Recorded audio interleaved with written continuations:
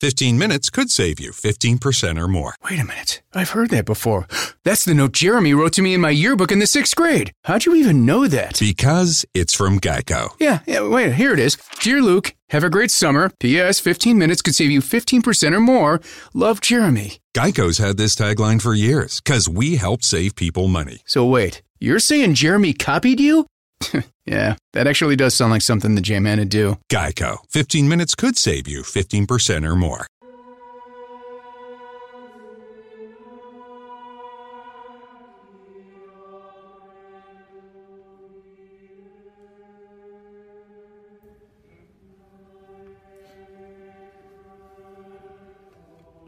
We commemorate the feast of the Exaltation of the Holy Cross. The tradition goes back to the 4th century when Helena, mother of Constantine the Emperor, who had already by that point decreed Christianity as a state religion through the Edict of Toleration, meaning that everyone can practice their own faiths, went on a journey to Jerusalem in search of the cross upon which Jesus was crucified. Through excavation, she came upon a building, and in that underneath that building were 3 crosses. We don't know the accuracy, historicity of the story, but one of those crosses was the cross that Jesus was buried on, was crucified on. Now, we don't know if the cross was a beam or what we normally look at as a cross. When she picked it up, she processed it around, looking, just trying to examine it. A funeral cortege was going by, and the shadow of the cross that she was holding fell on the dead person, and the person came back to life. And that was her proof that that cross was the cross of Christ. She built a church that later on was knocked down by terrorists. The church was rebuilt in the 6th century, knocked down again by terrorists, and then eventually the church that stands there now, the Church of the Holy Sepulchre, commemorates the location of the founding of the true cross and possibly the location of the sepulchre / Golgotha. Okay, that's the little bit of the history. We're Christians. We believe in the incarnation. And the incarnation is that Jesus Christ, as God, became man. He took on human flesh. When we look at our faith, I think we have to look at it from both perspectives, from the historic, flesh-oriented, human perspective, and the spiritual, grace-filled, divine perspective. So when we look at a story like this, we realize what the human goal was of Helena, to find the physical thing upon which Christ died. Right now, by the way, that is in Rome. There's a big cross beam in Rome, in a church that was built for it, the Church of Jerusalem in Rome. Jerusalem in Rome. And people go up to see the cross and the relics of the cross on their knees, on these steps. The steps also were brought over from Jerusalem, and the steps were supposedly the steps that Jesus walked going to Pilate's palace. Okay, so we have all that little history stuff here. Again, are we scientists? No. Were those accurately, definitely proven to be the steps and the wood? No. We venerate them. We hold them up. Okay, go back to the human and the divine in all of us. So Jesus comes on the scene, and that human and divine issue is very, very important. It even is touched upon in the Old Testament reading today, when Moses is leading the people through the desert. They're complaining, then the serpents come and they bite them, and God tells Moses, raise up a bronze serpent. Whoever looks on the bronze serpent will be healed. It's kind combination of Greek and other pagan mythologies holding up the serpent. The serpent goes back into ancient history, and the Greeks and the Mycenaeans used serpents in their worship. The physical serpents, the bronze or plaster serpents in their worship, as symbols of divinity. So we're looking back to Moses, and he takes something very normal to the society of the day, the serpent, and he raises it up with a new idea. Now you're looking at the artificial God, the serpent. You're looking at the thing of the world, the serpent, through the eyes of faith.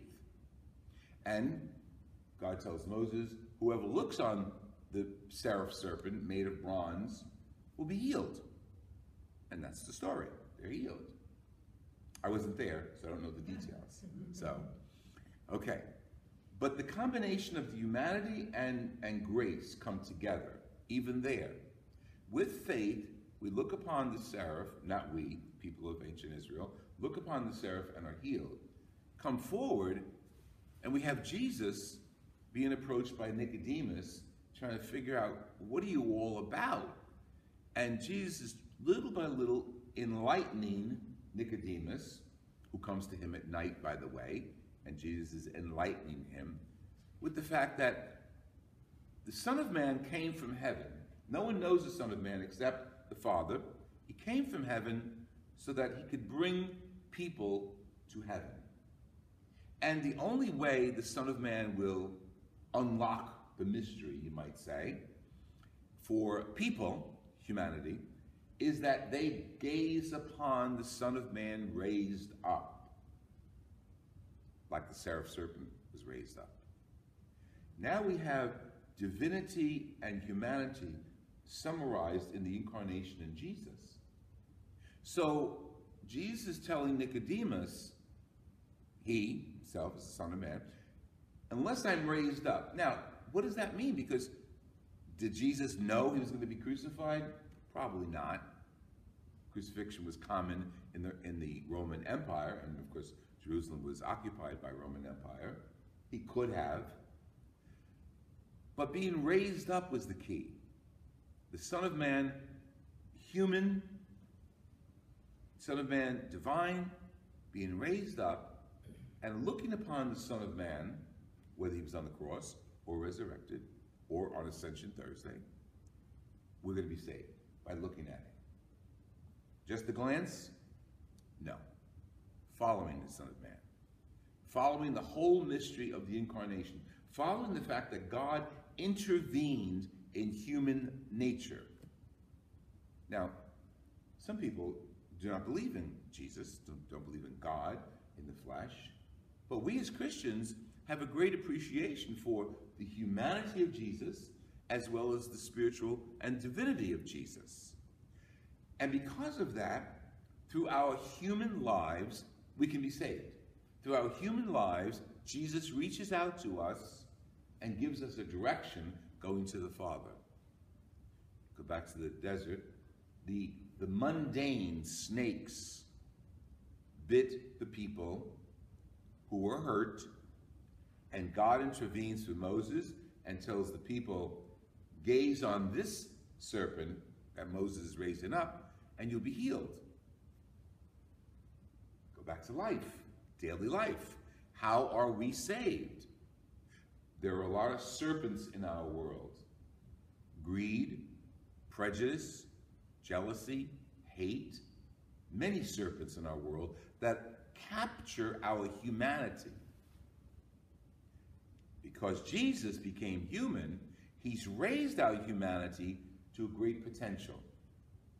In our humanity, if we choose to say yes to the grace of Jesus Christ, to say yes to our faith in Jesus Christ, and follow him, even though we're human and we've been bitten by the world, you might say, Jesus, who became human so that we could become divine, can save us. I hope you followed all that. It's the mystery of the incarnation and the cross. The fact that The exaltation of the cross is celebrated today in commemoration of St. Helena and her discoveries of the wood of the cross. Gives us a reason to look at this horrible picture. A dead, bloody, beat-up body on a piece of wood. Jesus Christ. He gives us himself, absorbs and takes on total humanity, so that through our own lives, we can sort it all out and realize he's graced us with divinity. He's graced us with hope. He's graced us with the ability to exalt him in our lives. As we pray, just currently, for all the victims of the various hurricanes that we've had recently, as we pray and hopefully do something about those victims through charity, as we pray and we look at all of those victims and any of our own sufferings, our family illnesses, our marital illnesses, realize that we are absorbing all of that through our humanity, but we've been saved through the humanity and divinity of Jesus Christ.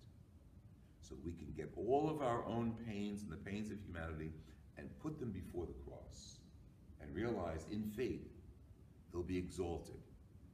In faith, Christ will be with us and give us the strength through the illnesses and the disasters to achieve glory.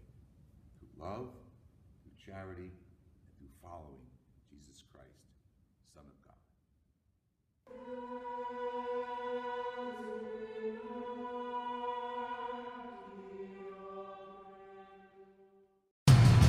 Your favorite things feel made for you.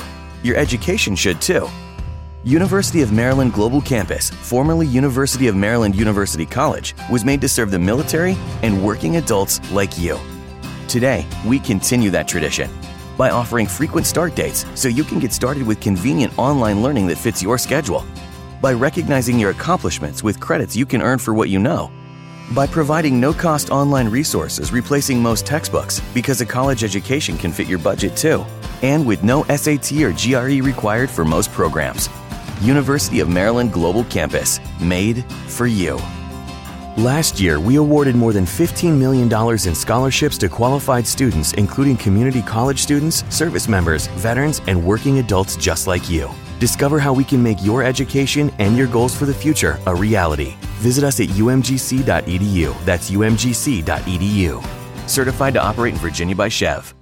In the U.S. Army, you can make a choice to make your mark. With over 200 fields to choose from, you can join forces with us and take on anything. Visit GoArmy.com to answer, what's your warrior?